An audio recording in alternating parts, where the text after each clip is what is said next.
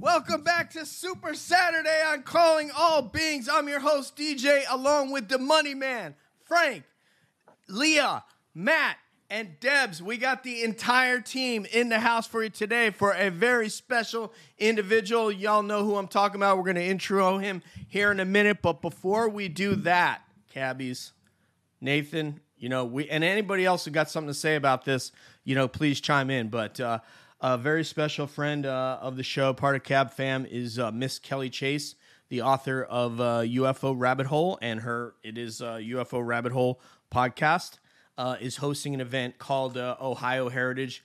We're going to throw the ticker at the bottom of the screen right there. Nathan's got a visual ready for you. So, Nathan, my goodness, man.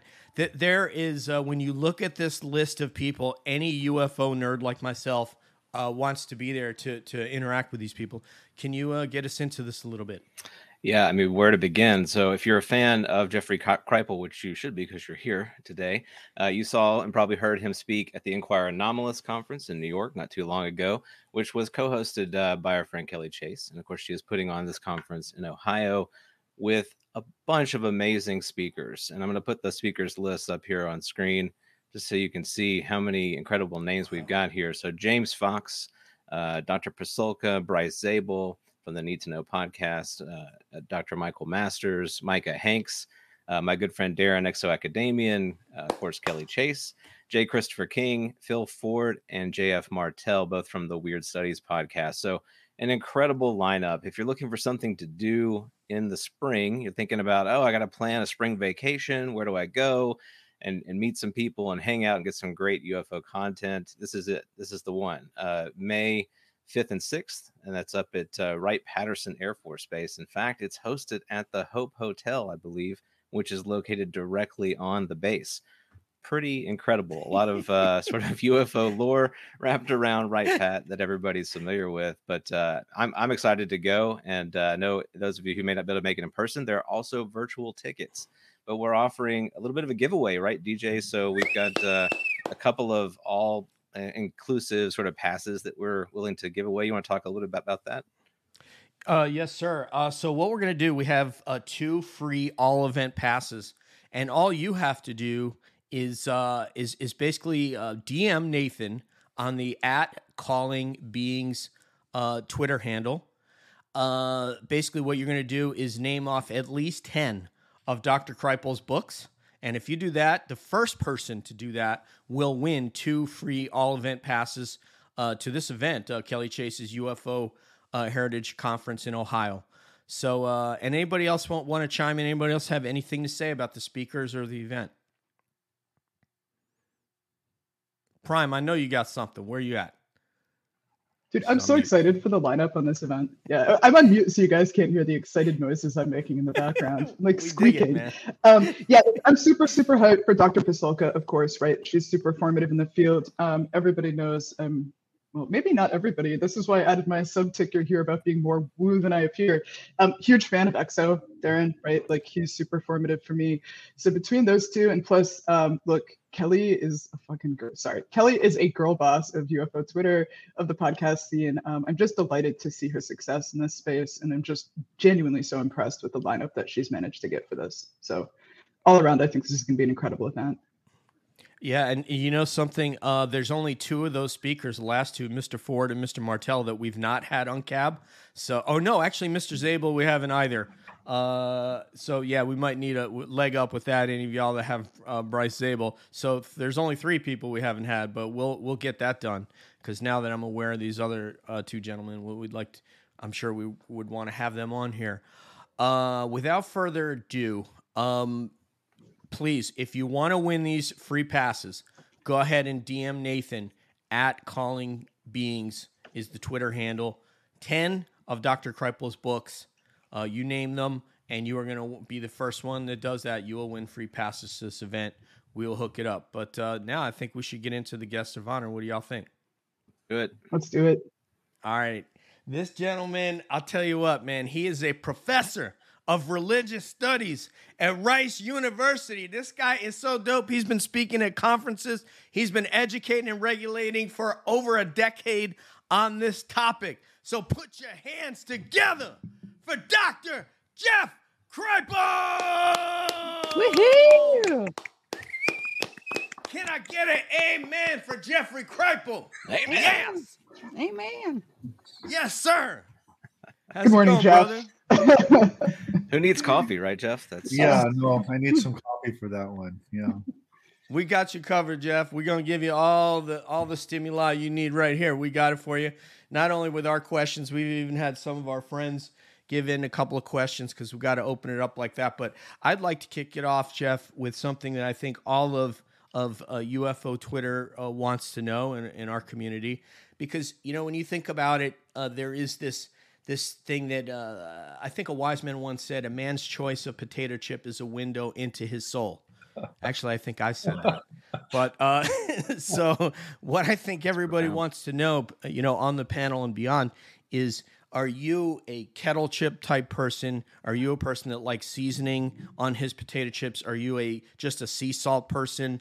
Can you please tell us about potato chip choices?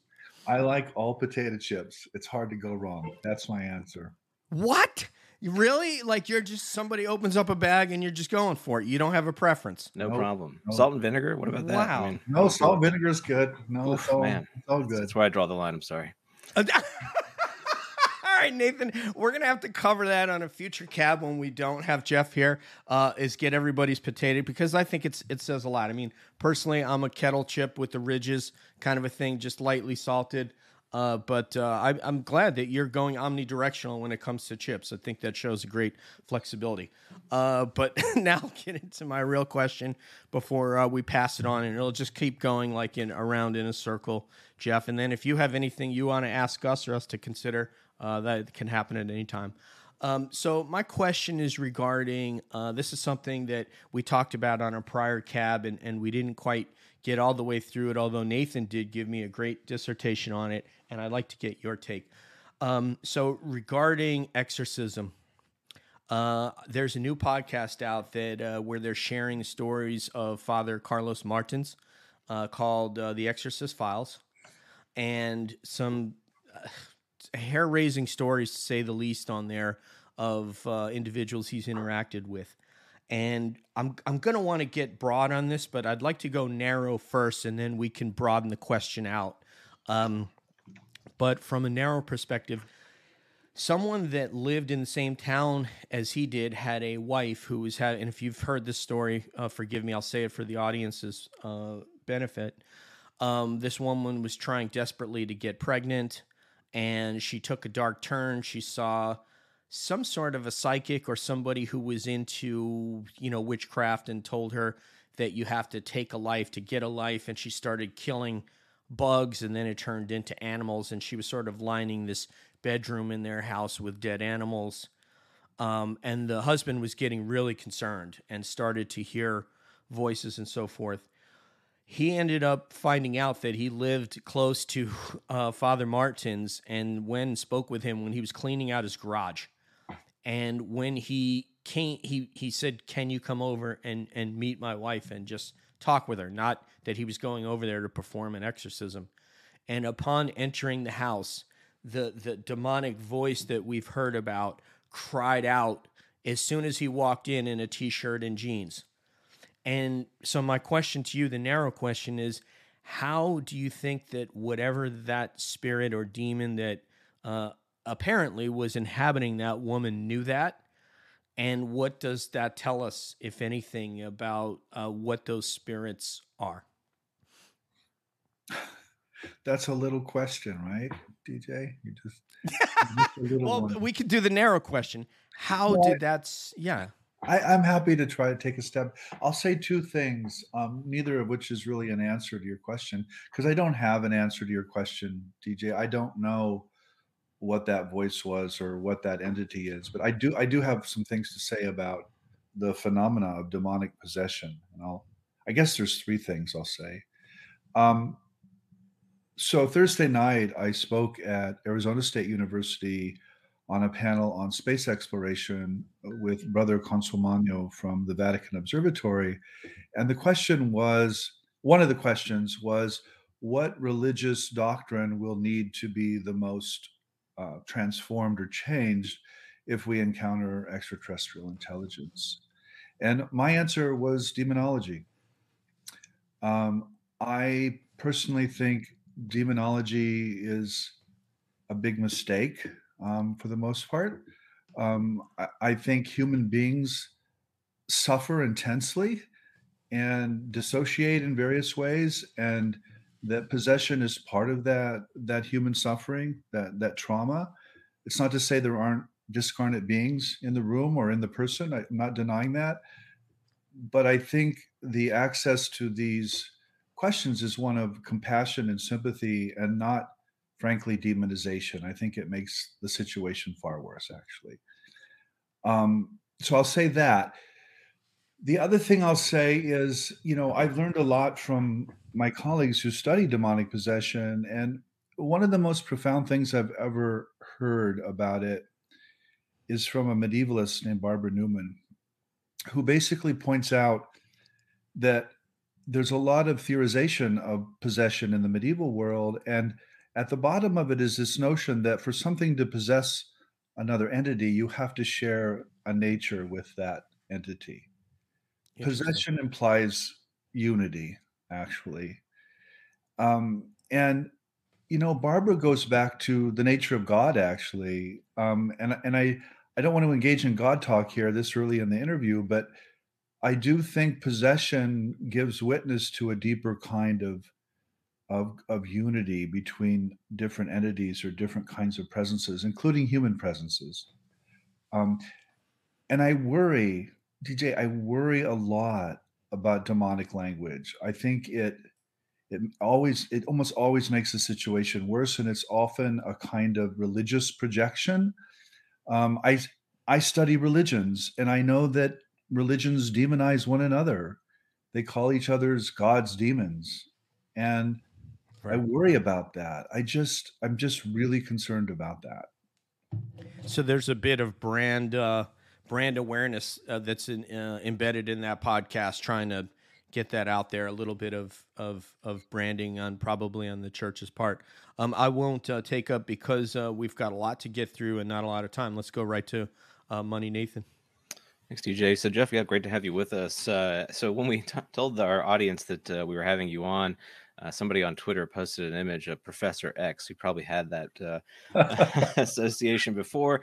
I know you've talked a little bit about the X-Men and your interest in that, some crossover issues. And so I think this is a good segue to kind of what you just talked about, because Professor X, right, in the X-Men is sort of trying to help these individuals manage their abilities. And some of those abilities come with the gift of helping people, but also the possibility for intense destruction.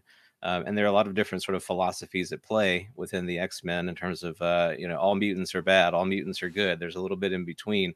So what would it mean? I know you've put some thought into this, to a world that might be a future world that we're moving into, where we maybe more readily acknowledge that there are people with psi ability of some kind, or there is some sort of maybe genetic manipulation at play, that there are people with just differences, and we're having trouble, I think, managing the differences we have today. Imagine what that world might look like. So what do you think would be a good sort of rubric to use or think about how we might bring these folks together?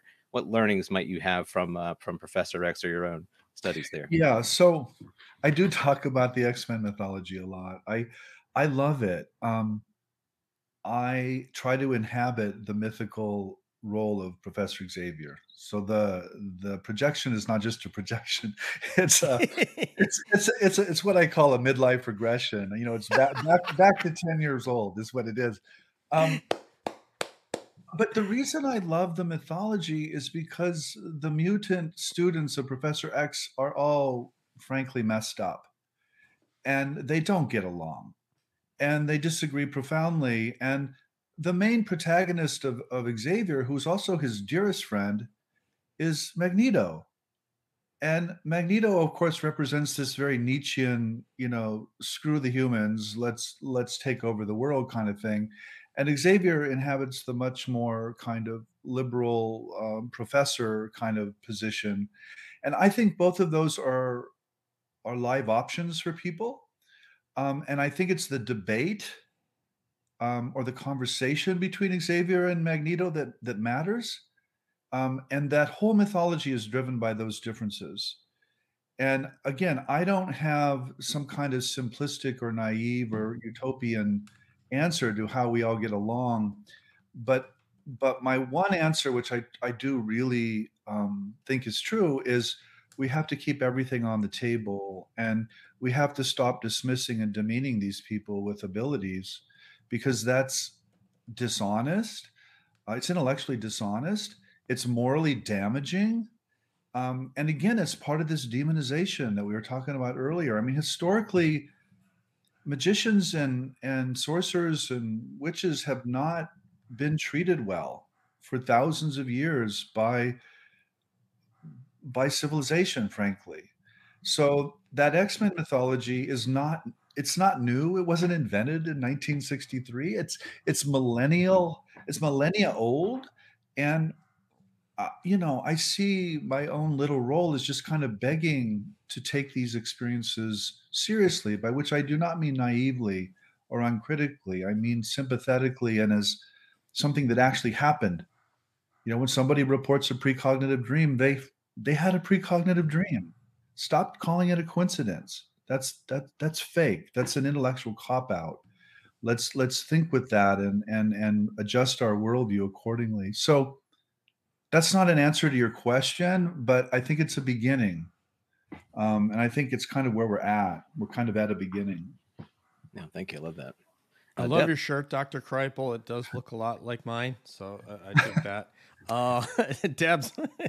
Yeah, so I have a billion questions, but I would like to start with one of the more basic questions. You have an upcoming Archives of the Impossible sequence coming out. Could you please tell people what to expect with what's coming out in the future with Archives of the Impossible? Yeah, thanks, Leah. So one works where one is. One doesn't work where where one isn't. And I happen to live and work in the academy, and so I see it as a really useful thing to get academics to take these things seriously and as part of their work. And so about 8 years ago, we started something at Rice called Archives of the Impossible, which is a physical archive. It now consists of over 1 million documents and multiple donors, including Jacques Vallée and Whitley Strieber and Ed May of the remote viewing program. And they continue to come in, by the way, and we continue to process them. And last year, I decided it was time to have a conference and announce this to the world.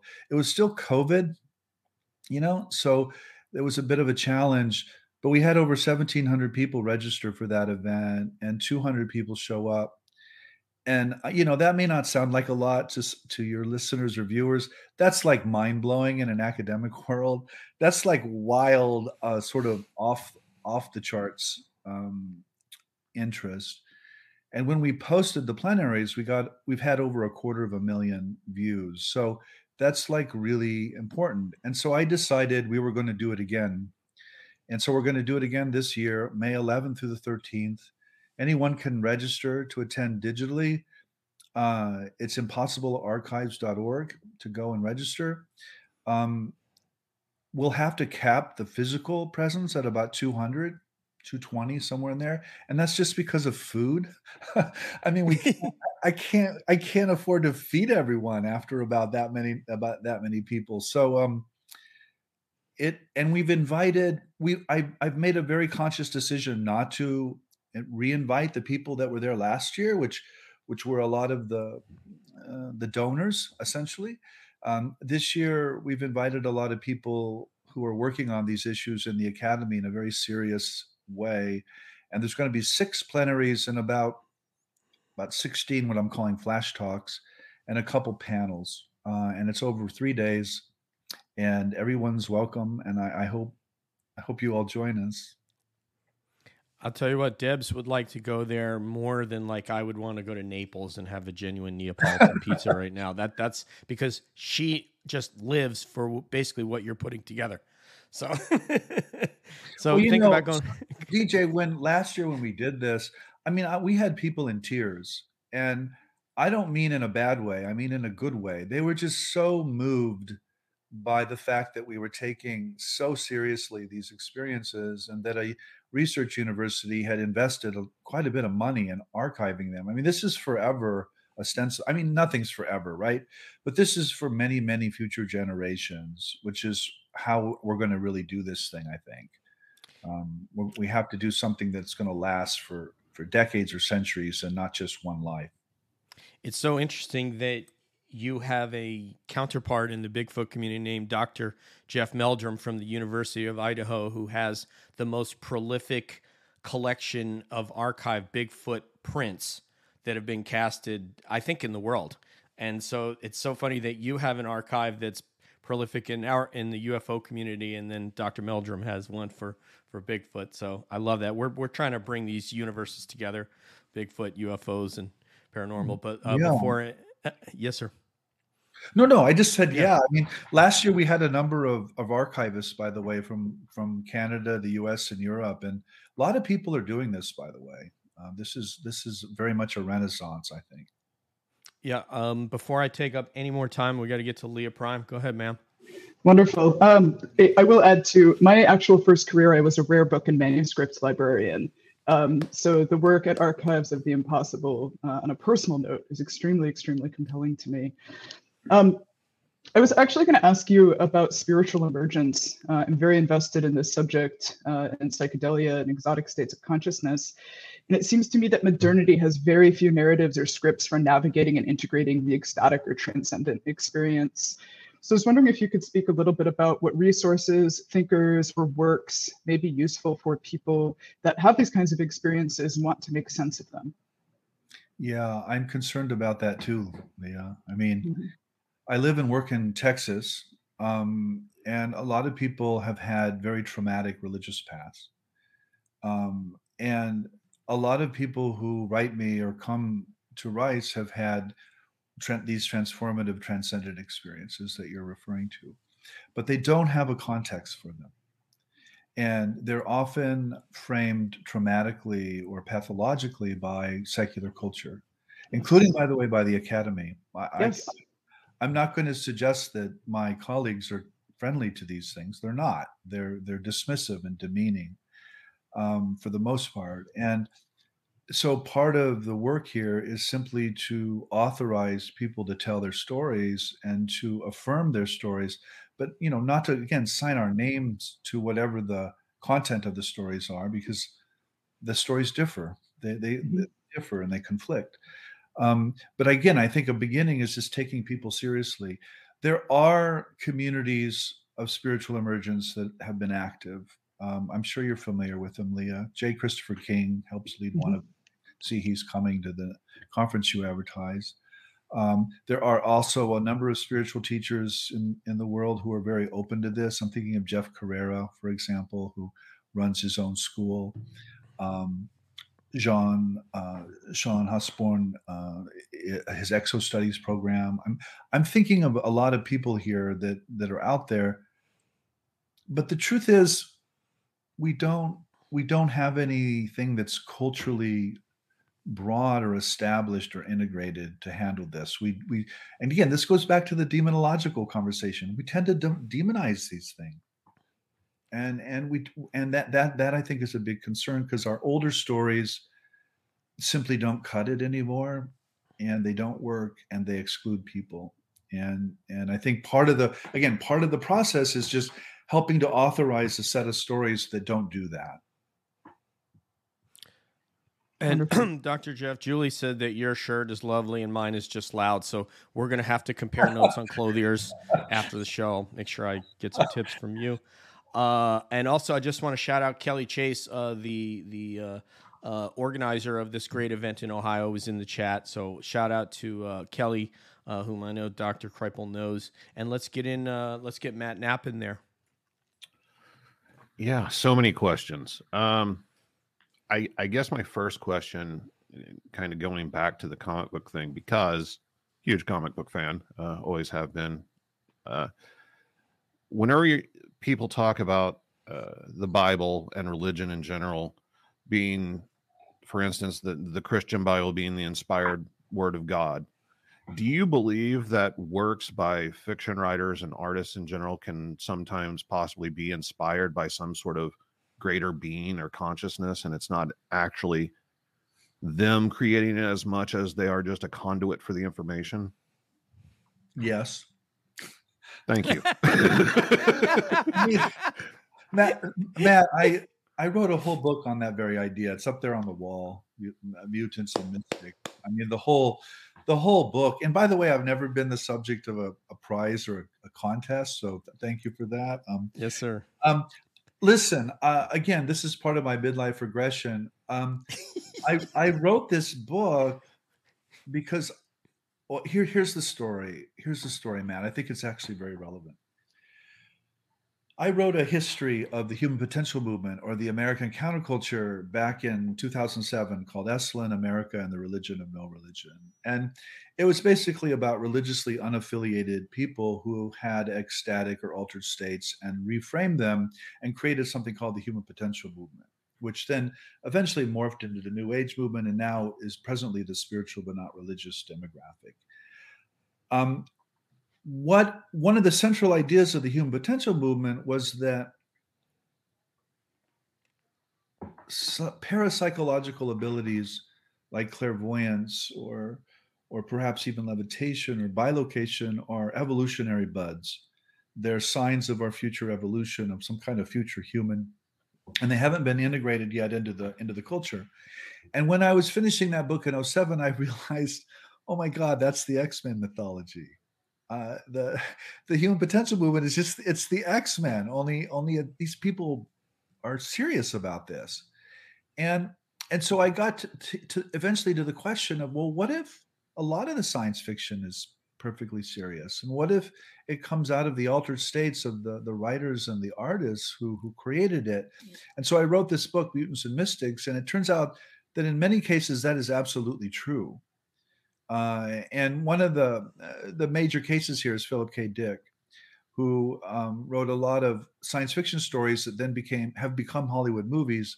Yes. But Hollywood has never dealt with the metaphysical opening or experience of transcendence that Dick knew in 1974, and to which he traced all of his science fiction writing, by the way. So the thing that drove Philip K. Dick is precisely the thing that our culture won't touch.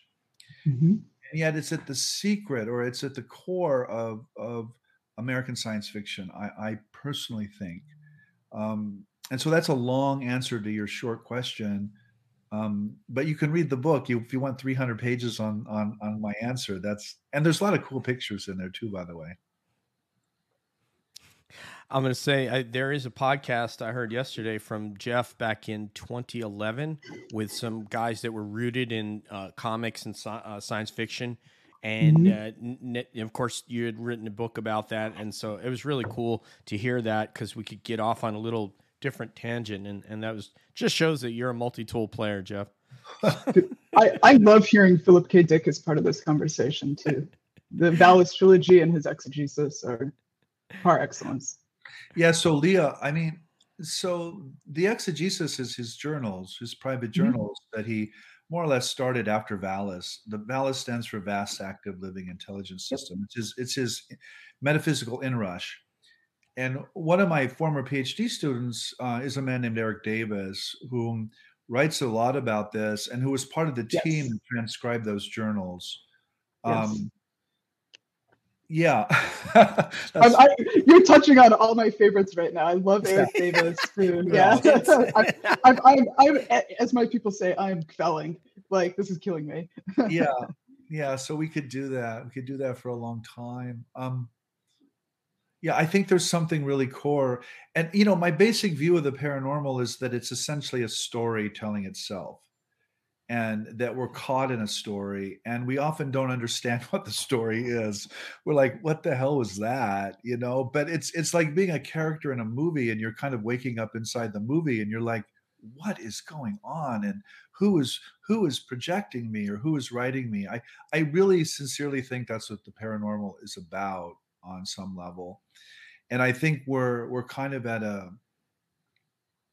we're at a turning point where the older stories of our cultures and civilizations just aren't working. And so consciousness is doing what it's always done, is tell stories and try to get itself out of this suffering, this horrible rut or hole or abyss we're in right now. And a gentleman right here at the bottom of the screen, UFO thinker Frank, is one of the best there is at contextualizing the news and UFOs and breaking it down and trying to look at it from different angles and bringing on people to offer those perspectives. So Frank, are the best drummer in ufology. Please go ahead, sir. Thank you very much, DJ. Too kind, as always. But I also wanted to just shout out your shirt there, DJ, as well. Both wonderful shirts. There's room for all types of colours and patterns. So there you go, yeah. Julie. But yeah, my question was about how technology could affect how we interact with the universe as we move along into the future. Technologies like Neuralink, could potentially allow us to add to and enhance our kind of natural senses, maybe enabling us to experience parts of reality that were previously unknown and considered paranormal. Do you think this will happen, and how could that affect the human experience? So let me say something positive about that, and then let me say something negative.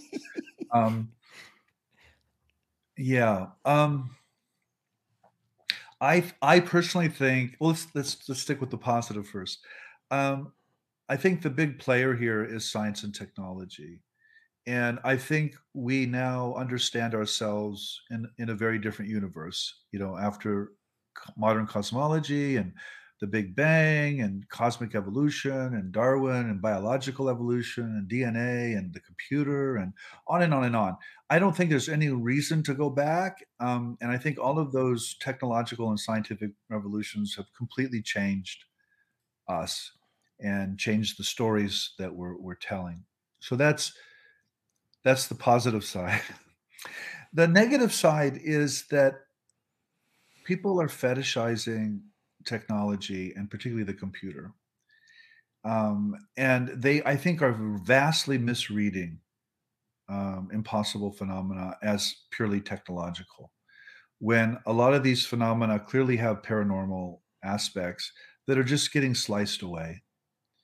And the UFO is a perfect example of that.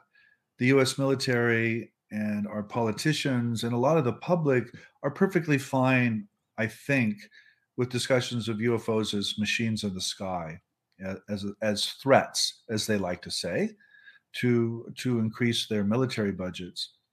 But if you talk to experiencers and people who have had contact with these things, they have paranormal effects. People start to experience synchronicities. They see Bigfoot, by the way, or they see cryptids, or they bring back a kind of haunting to their families, even thousands of miles away. But all of those paranormal dimensions get sliced away. And I get really crabby about that. And I also think a lot of the AI discussion today is based on a materialist model of mind or consciousness. And I think that's the exact reverse of the situation. I do not think the brain creates consciousness. I think the brain mediates or translates it. And once you make that move or make that flip, then the whole AI discussion becomes something completely different. AI can certainly mimic or pretend to be conscious, but it can't be conscious, because consciousness is not a material product.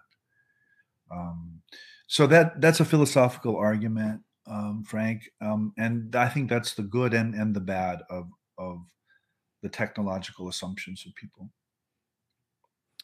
That was actually Dan Warren's question as well that he had asked. Those of you who know the fifth pillar of emphasis on TikTok, Dan Warren is another member of Cab Fam. And he says, he asked you, is the brain a receiver or generator or both of consciousness? So I think you just answered that. It's a receiver. Yeah. And the reason I say that, Dan, is, of course, I don't know, again, but the idea that the brain is a receiver or translator of consciousness puts on the table all the paranormal phenomena I want to talk about. Whereas the idea that the brain is a producer takes it all off the table. And so that is my one criterion of truth, is models that take things off the table are almost certainly not correct. And models that put things back on the table because they actually happen are probably way closer to the truth. And again, I don't have that truth, but I know what takes things off the table and I know what puts things on the table. And that reductive model of mind, it just takes everything off the table. And that's why I call it the impossible, because it's impossible in that reductive model. It's not happening. It can't happen. But it does happen. So clearly the reductive model is wrong.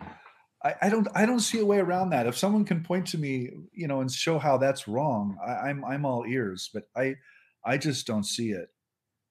I like to say to people, that, and I kind of got this off of how a lot of experiencers point to that certain intelligences, if they abduct a person, will try to remove some of their biology. So by that, I can infer, I don't know what they want to do with that, but I can infer that they find some value in it that we don't know what that value is. But I like to think, or at least I think, that if another intelligence produced some sort of a AI-derived humanoid figure and it went to a U2 concert with me, they could program it to kind of dance to the beat and to, execute a smile and to look happy, but they can't make it feel, I don't think. They can't, because I don't even know what a feeling is. I don't even know how to explain a feeling. So therefore, I don't think they could program it to feel. And so I'm just putting the two together and saying perhaps that's why they want to make something that is both biological and electromechanical, so that it can have something that, if they take something from us, maybe they can use it so that it can feel. But I don't think zeros and ones can create that. I think it exists somewhere between zeros and ones. Yeah. And of course, we made up the zeros and ones, DJ. I mean, right. We created the computer. Sorry. I mean, so, if you talk to mathematicians, they're really, some of them go philosophical very quickly and they become what we call Platonic. They think numbers exist in some other realm, and that again, we're discovering mathematics. We're not creating it. That's the real distinction here. And to go back to our earlier conversation, one of the primary features of revelation in the history of religions is that it's passive, or it's given to a person. It's not something you make up or create out of nothing. And so when, someone who's experienced a UFO or experienced a precognitive dream tells me about it, they are never the ones doing that. It's being done to them. And that to me is a clear sign that something is being revealed. And I don't mean that in a traditional religious way, but I think the traditional religious ways have something to teach us. I love it. 2 people on this panel have been to seminary, and you and Nathan are it. So Nathan, go ahead, brother. Definitely goes so many different directions here. But I was thinking the other day, I wonder to what extent have you seen a change in the students that you teach in the last? I mean, geez, if we just take since the 2017 article that everybody likes to talk about as this landmark moment. What kind of students are you seeing now? What questions are they asking that you can tell, a shift is happening here? And there is this sort of interplay, right, between what we say is possible and then what people bring to the table, offering as possible, and that stretches the possibility space. I would say, so I've been teaching since about 1990, so for almost a quarter of a century now. and I've seen a lot of change and a lot of different generations of a lot of different students. 9/11 was devastating, frankly. The pandemic has been as much or more devastating. The present generation of young people, and I'm going to generalize here, and they need to speak for themselves, but I'm just observing them as an old guy, is one of despair, frankly, Wow. and a kind of nihilism. I would describe it as nihilism. Um, they don't see a shared cultural story that is positive and ecstatic and cosmic. They see a lot of critiques, all of which are entirely convincing and true and just and moral. But all of those critiques don't add up to any positive vision for them. And I think that's a huge problem. I think my own tribe, the academy, is very good at taking things apart. We can take anything apart. You want something taken apart? Come to us. We'll take it apart for you. But we are absolutely horrible at putting things back together again. We have no shared vision. We have no story. And the young people pick that up very quickly. And they know that from their own youth, their own teenage years. I mean, they're in despair. And if they're not in despair, they're completely indifferent. And they're just focusing on things like, how do I get a job, and how do I make a living, and how do I find a mate, and just basic life challenges. They're not. If they think about these bigger life meaning issues, they will find nothing. So that's, I think, where we're at, Nathan, and I think that's a huge. I see it as a huge problem. I would like to. I'm sorry, Nathan, if you got to follow, I just go ahead, sir. Well, I am a little curious in terms of the work that you've put into the world, archives, the superhumanities, mutants and mystics. People that read that material and want to study with you, want to. What kind of research avenues are they pursuing in this space? Where are we pushing the content, in other words? Mm-hmm. Yeah.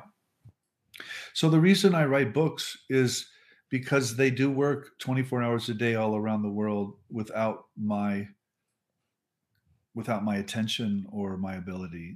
I'm a really dull, ordinary person. I need a certain amount of sleep, and my days are taken up with the same things that take up everybody's days.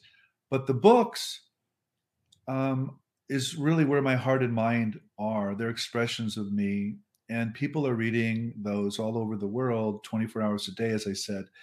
And I can't even deal with the responses because it's too many. It's too much. But it's good. It's good. I think books are magical, and I don't mean that in a metaphorical way. I mean that in a real way. I think they authorize people's experiences, and they give people a way to think about their experiences. As a teacher, I know that when young people come to me, I'm not there to tell them the truth of things. I'm there to help them articulate their own questions and their own doubts and their own convictions. And they're often extremely grateful for that. And I think the same is true of writing and publishing. You're there, the audience or the readership is really relating it to their own lives at the end of the day.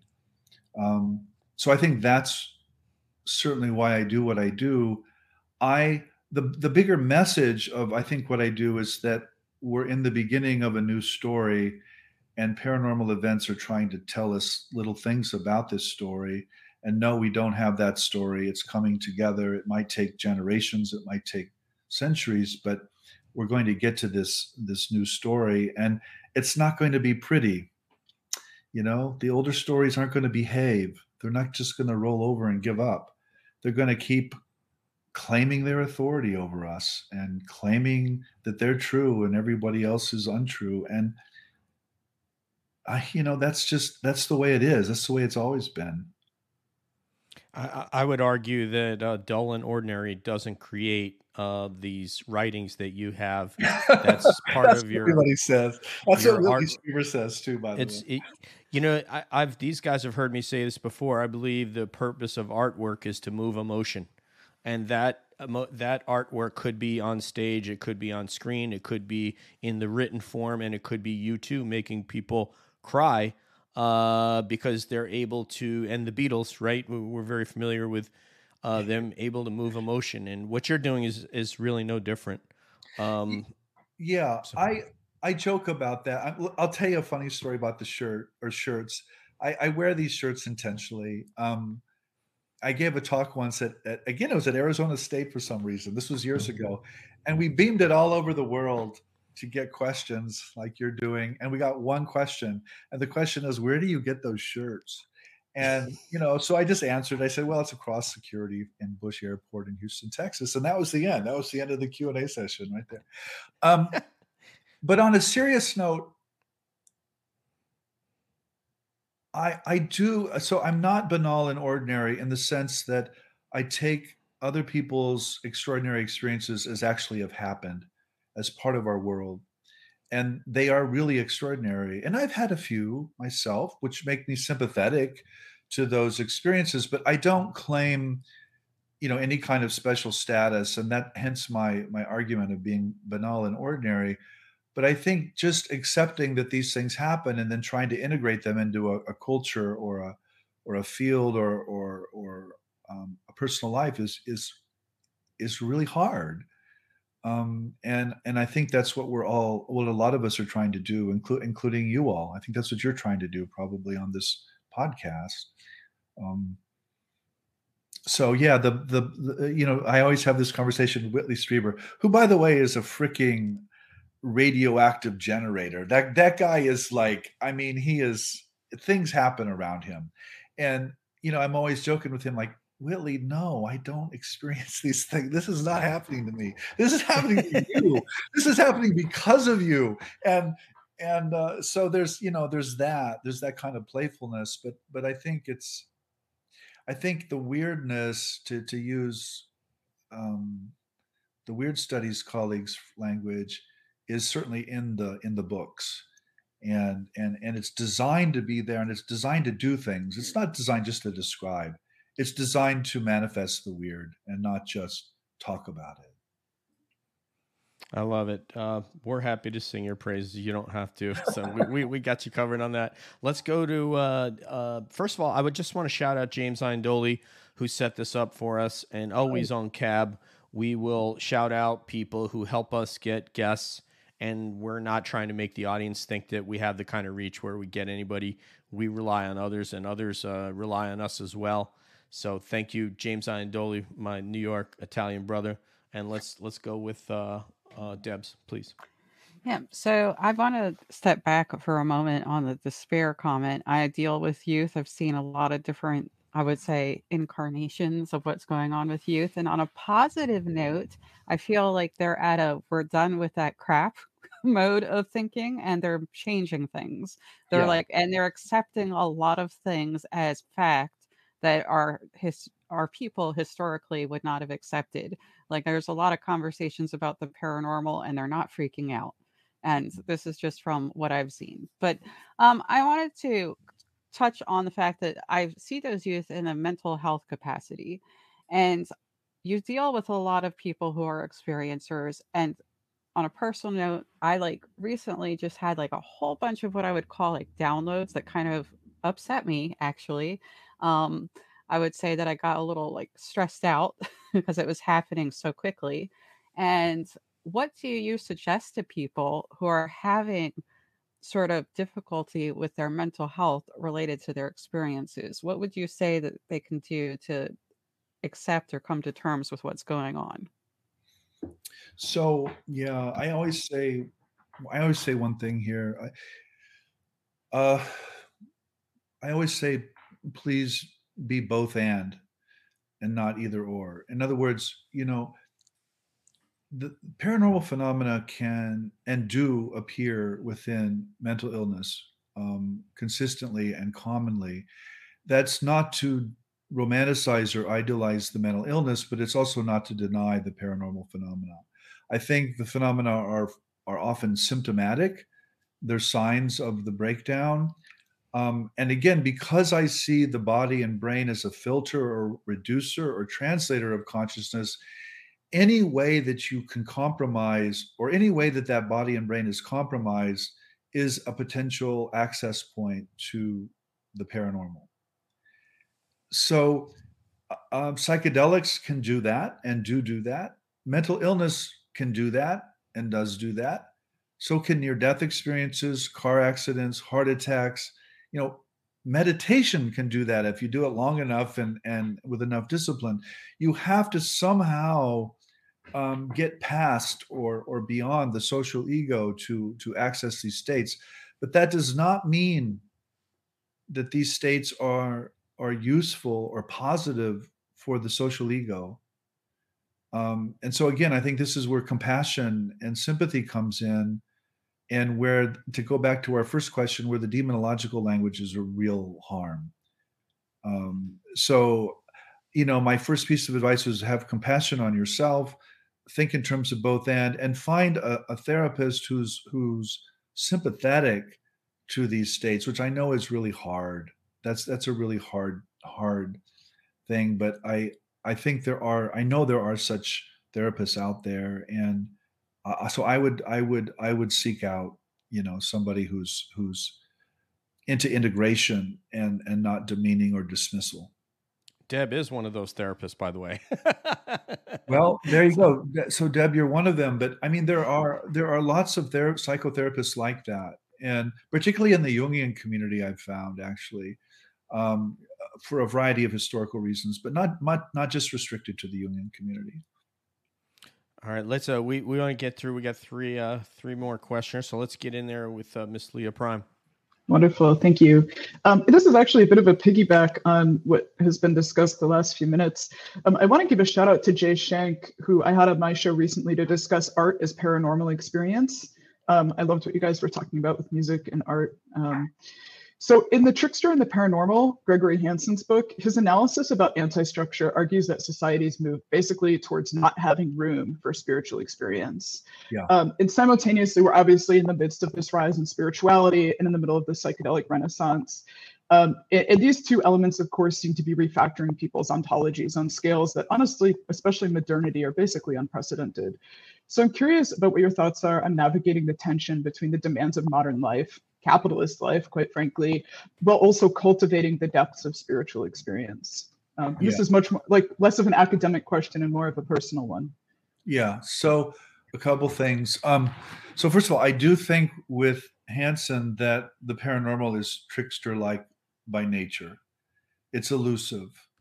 And so when I hear people say things like, oh, we're going to explain this or we're going to find a cause, I'm just like, no, you're not. It's not going to happen. And it shouldn't happen, frankly, because whatever intelligence is beaming through or speaking in these moments is not a cause or a mechanism. It's a form of intelligence or consciousness. So I do think the elusive or trickster element is part of or the absurd element is part of the equation. Leah, I also firmly think that paranormal phenomena happen for a reason. Mm-hmm.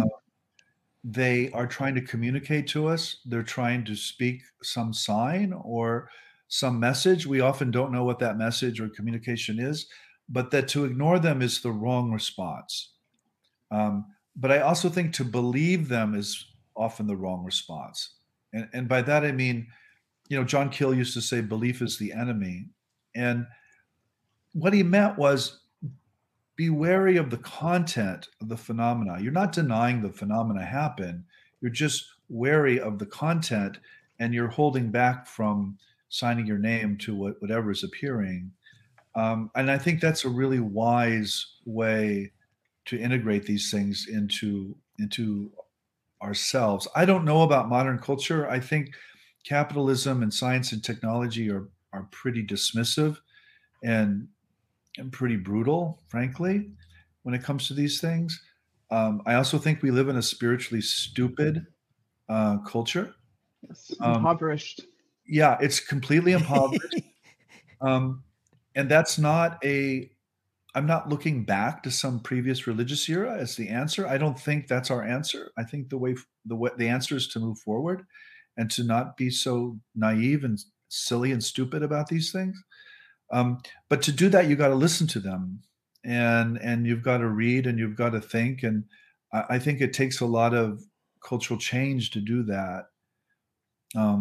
So I mean, again, this is why I think people should read books. Frankly, get off the freaking internet. Get off your cell phone. Yes. And read a book and spend hours and hours and hours with that other human being who's probably spent 5 to 10 to 20 years thinking about this topic. Yes. You're not going to get that in a on Twitter. You're not going to get it on a TED Talk, by the way. You're not going to. Of course not. You are going to get it through this old-fashioned magical technology called the book. Yes. And so I'm a big believer in that. That might sound old-fashioned. And don't read a book online either. Yes. Thank you, Jeff. Every word, man. Yes. I gotta touch the page. Come on, man. I am the librarian. Yes, books are. Leah. So this is significant. So our first donor, the man who began our Archives of the Impossible, was Jacques Vallée.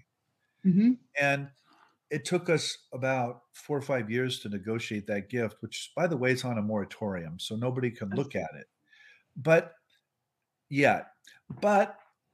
what was so fascinating about Jacques was he had what I would call a psychometric view of archives. Mm-hmm. And by that I mean psychometry is this technique where a psychic will hold a scarf or a piece of clothing of a person and be able to read off what has happened to that particular person. So Jacques really, I think, feels and thinks that material objects carry the intentions or the consciousness of the people who produce them. And so his archives is actually filled with letters and case files that he, of course, himself handled for decades. And he thinks that there's something really special about these physical objects. And the archivists writes as well, they're actually not interested in collecting books in particular because, anybody can get a book on eBay or something or Abe Books. But what they're really interested in is rare items that don't exist anywhere else in the world. People's papers, people's letters. Yes. I'll tell you what, I just want to say to the audience out there, we will announce the winner of the free all event passes at the end of the show. Nathan will check the DMs and let us know who won. We'll announce it here, and then obviously we'll contact you individually and let you know that you're going to be going to see Kelly Chase up in Ohio and all these speakers. It's going to be awesome. Plus, you're going to see Money Nathan there. He may do a couple announcements on stage and Exo Academian and company. So, and I might even be there. I don't know. So anyway, let's press on with Mr. Matt Knapp, please. You touched on something earlier with the comment about Whitley being this, radioactive producer, having things happen around him all the time. I grew up experiencing things at a very early age, to the point where anytime I tried to share it, and quite frankly, I was trying to reach out to people because I was afraid of what was happening to me. Mm-hmm. I was very young experiencing these things and trying to understand them with a child's mind. Mm-hmm. And it forced me away from it. Mm-hmm. I retreated, I avoided it. And perhaps that's why whenever I found myself in the field of Bigfoot and cryptids, I kind of latched onto it because this was an opportunity where there are tracks. Look, I can show you this was here. Yeah. I was able to somewhat prove it and support, my claims and find community and everything else, which I think draws a lot of experiences or whatever you want to call people who go through these things, searching for that community of belief. Why do you think some people are these conduits like this, where they do experience things all the time, whereas you have other people who might experience one or nothing in their life? So, okay. I have a kind of philosophical answer. It goes back to this filter thesis that I was talking about, Matt, where the body and the brain is a receiver or a reducer or translator of consciousness, not a producer.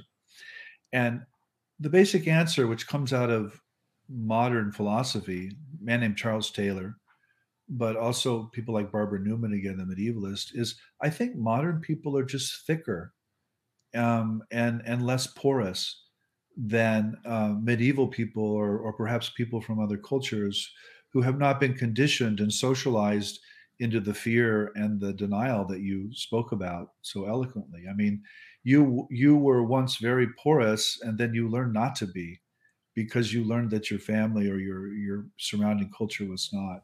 And so I just think we're a lot less porous and a lot less permeable than we used to be. But I do think we're also very different, and that some people are porous and permeable for sometimes psychological or social reasons, sometimes often because of trauma, by the way. And that they learn to turn the trauma into something positive or not. When I sit down with an experiencer, there's actually two things that I'm listening for. One is trauma, which almost always comes out eventually. And the other is sexuality, which also almost always comes out. And so I think these are the two. They're not portals, but they kind of are portals of these experiences. And I also think this is why people who inhabit sexualities and genders that are not normative are often much more open to this, frankly, because they're often more porous or permeable or open to these other realities. So I think that's a big part of it. And I think you finding the cryptid community, you were naturally probably drawn to that because you were trying to integrate these experiences you had as a small boy that were then repressed again by your culture. Man, I think that is an amazing answer. I know why people cry now. Exactly. He moves emotion, right? His artwork moves emotion. Yeah. Well, emotion's a big part of this. I mean, I think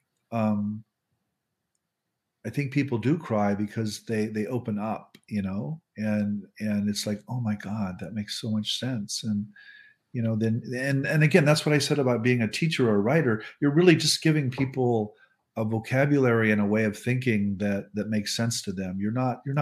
I'm not proclaiming some truth I have that you don't. Well, earlier DJ mentioned not knowing where feelings come from, emotion, not being able to explain it, and everything you're talking about exists in that realm of human beings, feelings and emotions and things like that, creativity, all those things to me come from the same place. And I definitely see the correlation between that aspect of being human and the realm of the paranormal and things of that nature. This is why I get so upset with the debunking community. They'll say really stupid things like, well, you can't produce this in a laboratory, therefore it's not real. Preach. And I'm like, well, of course you can't produce it in the laboratory because the laboratory makes it go away. And I always point to the coinage of the word telepathy. Which was coined by a classicist, by the way, a reader of Greek and Latin named Frederick Myers in 1882. And it means pathos at a distance. That's what it means. And he related it to eros or to love. And, Myers' argument was actually what's going on here is two emotionally untangled people are communicating on levels that they're not even aware of. And I'm just going to call this telepathy, but we don't actually know what it is. And so I think this is kind of the beginning of this kind of language, but it affirms the role of emotion and frankly love early on, that just goes over the heads of a lot of people today. They think it's about winning money on the stock market or predicting what's going to appear on a deck of cards or something. And I'm just like, that is not what this is about. Well, the first thing science does is remove emotion from the equation. I know. And that's why they deny this exists. My argument is, what you are doing is you're going to the North Pole to prove the existence of zebras. And guess what? You're not going to find any zebras on the North Pole. And therefore, you're going to say there are no zebras. I'm like, that doesn't follow, folks. You are removing the very context that express these phenomena. If you want to know what these phenomena are, go to where they appear, which is in suffering, traumatized, sick, and dying human, or people in crisis, people in transition. And of course, no IRB or institutional review board at a university is going to approve that, by the way. You actually can't kill people or make them sick to study them. You just can't. And so this stuff is becomes impossible. That's why I use the phrase. Apparently, Sean Feeney was able to find zebras and icebergs. He just placed them on the screen for us. Thank you, Sean. Anyway, I love that analogy. I love everything about that. It's beautiful. Let's get in Frank there. Please, go ahead, Frank. Yeah, so Leah mentioned that you spoke about this on a podcast. So please send me a link to that, Leah, because I'd really love to hear it. I say the same thing over and over. Yeah. I joke with people, look, I have 5 stories and I've told you 4 of them. So just be patient with me. I'm going to repeat it. Yeah, well, I hope you don't mind talking about this a little bit here too. So I'm a musician, and I've often wondered, what it is that people connect with about music or art or, a beautiful building or whatever it might be, because there's that kind of deep connection that people feel that almost goes beyond normal, and there's also that kind of question of where creative ideas come from, because they can often seem like what people refer to as a download. So I wondered, do you think there is some connection there between these creative, imaginative, artistic ideas and the paranormal sort of aspects of our reality? Oh, absolutely. Frank, again, that's what Mutants and Mystics is all about. It's a study of creativity and art as a means to express these kinds of experiences. And the power of art is that you don't need to prove anything. Right? You're not doing this, you're not turning this into a science, you're turning this into an art form. And the thing about music, which I'm not an expert on, I often joke, there were only 2 classes in the seminary I got C's in. One was Christian ethics, and the other was musicology. I suck at both of those things. And but music is basically math. And it's entirely non-linguistic, and so I think people respond to it on a very bodily and very spiritual level, precisely because it goes entirely outside our rational kind of linear linguistic forms of expression. So I think music, and for most of the history of religions, it was expressed through music, Frank. I mean, that's how they did it. Music and art, by the way. People couldn't read. Reading is a very modern kind of skill set, in terms of being widely distributed. But people could view art and they could listen to music. And that's how they absorbed these stories and became the humans they became. I love it. These questions today have been something else. I'm sure Nathan feels the same thing I do right now, that not only are we honored to have you on and have a discussion with us, we're equally honored to have a team like this that put so much thought into what they would discuss with you, that I'm feeling that emotion right now. Anyway, so I don't want to keep you more than an hour. Dan Warren did have another question that we know that I know what your answer is going to be on this because you've basically alluded to it. But he gave me an article from the Atlanta that says Pope Francis said that he would definitely baptize aliens if they asked him to. So he wanted to get your reaction to that. Well, this question came up Thursday night. Brother Consolmagno actually wrote a book called something like "Should We Baptize the ET?" And my answer is no. The ET does not need to be baptized. I mean, these are human religions. These are not cosmic religions. And the first thing you learn as a comparativist is actually they're not even human. They're just one cultural approximation of something. So no, don't baptize the ET. Doesn't need to be. And that's an imposition, frankly, of one cultural story on another species that is totally inappropriate. Nathan's going, amen right now. He's saying, as a fellow seminarian. A couple of quick hitter follow-ups on something you said when you were talking about the nihilism, you're talking about the state of the students today. Is that rooted in our cultural divide, in that red, white, political crap? Is that the root of it, or is it deeper than that? I think it's part of it. I think that's part of it, but I also think science and technology are part of the problem. They give us so much. I'm not anti-science or anti-technology, but the worldview they push is pretty nihilistic, my joke is always, we can build refrigerators, therefore materialism is true. I love it. That's a mic drop right there. It's funny because it doesn't follow at all, but that's what people assume. They assume, because we can make technology and we have science, materialism must be true. And I'm like, no, it's pragmatic. It's pragmatically true. It's useful, but there are all kinds of other things that happen that don't fit into this materialist paradigm, and you're just ignoring. It's not your refrigerator. It's quite convenient.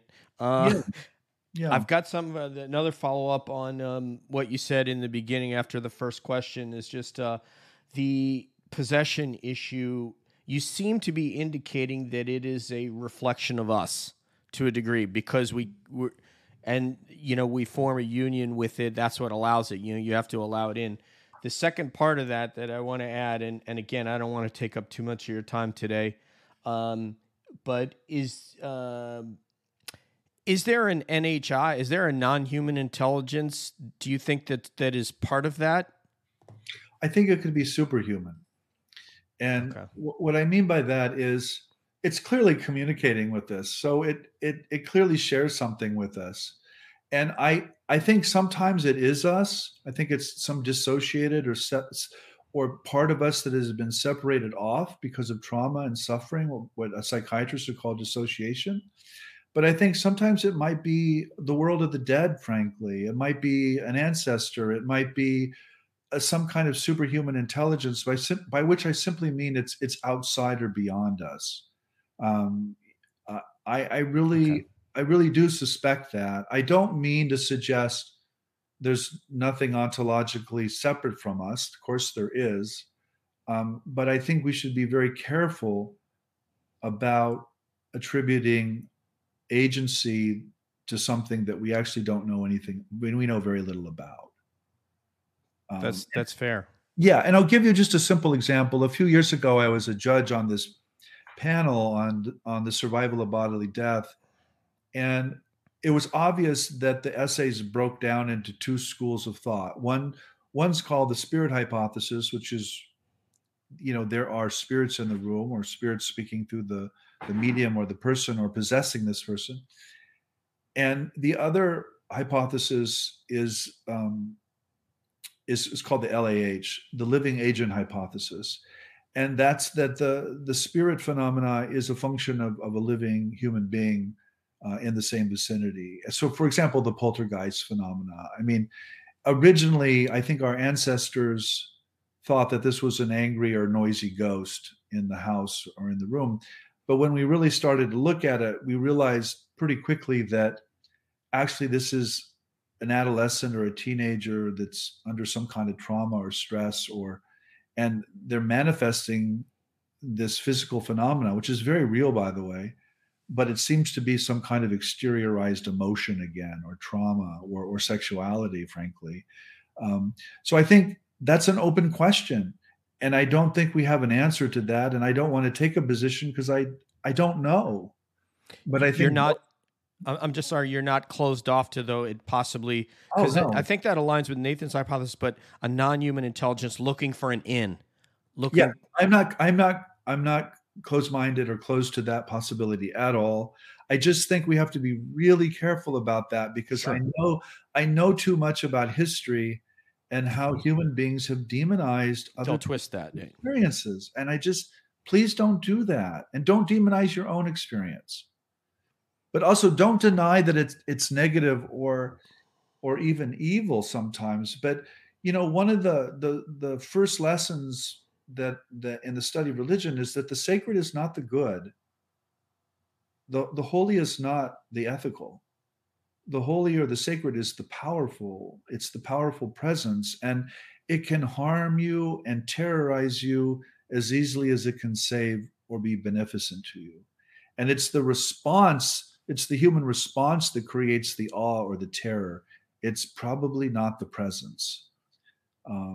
So I would just, I would warn people to just be more sophisticated there. And I think our culture as a whole just thinks that holiness is happiness. It's being a good, nice person. And no, it's not. Sorry, it's just not true.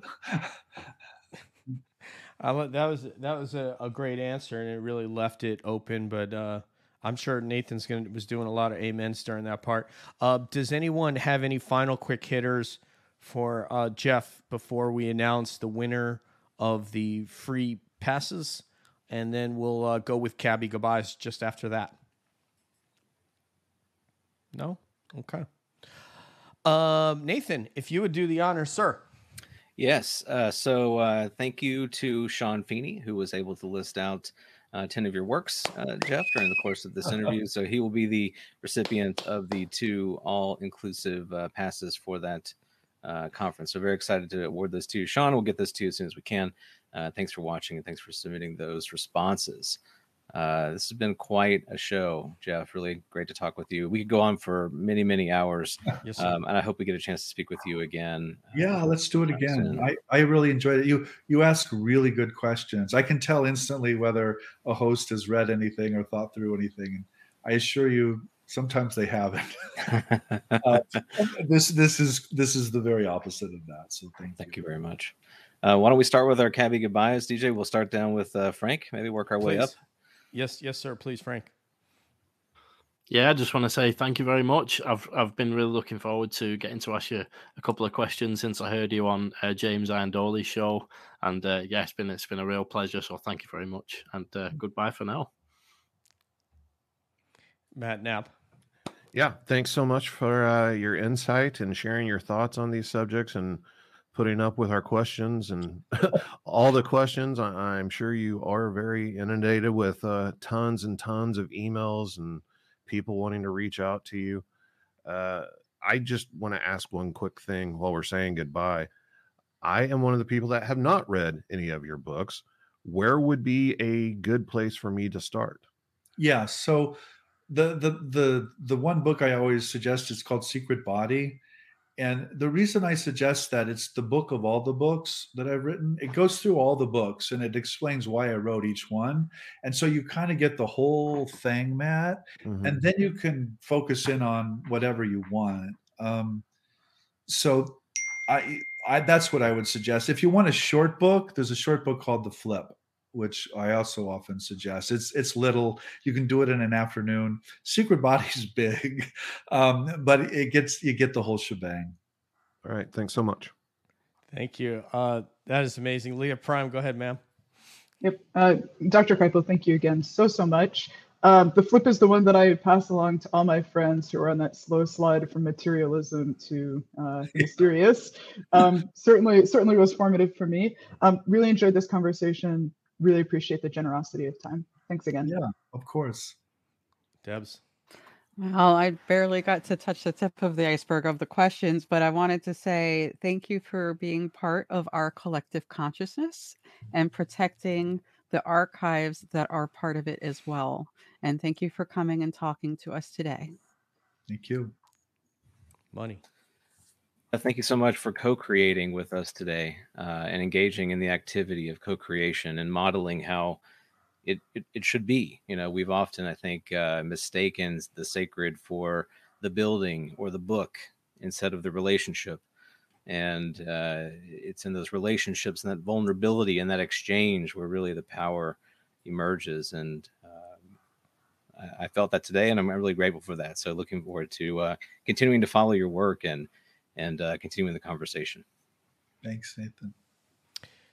Jeff, one of the things that in presenting your artwork here today, there's a tremendous amount of work that went into that, meaning you read and studied and thought a lot and invested a lot of capital that is within you, in your, in your spirit, in your emotion, and in your mind to create ideas about what you've seen unfold in life and try to help us to figure out what has happened, what is happening, and perhaps, us ponder what will happen.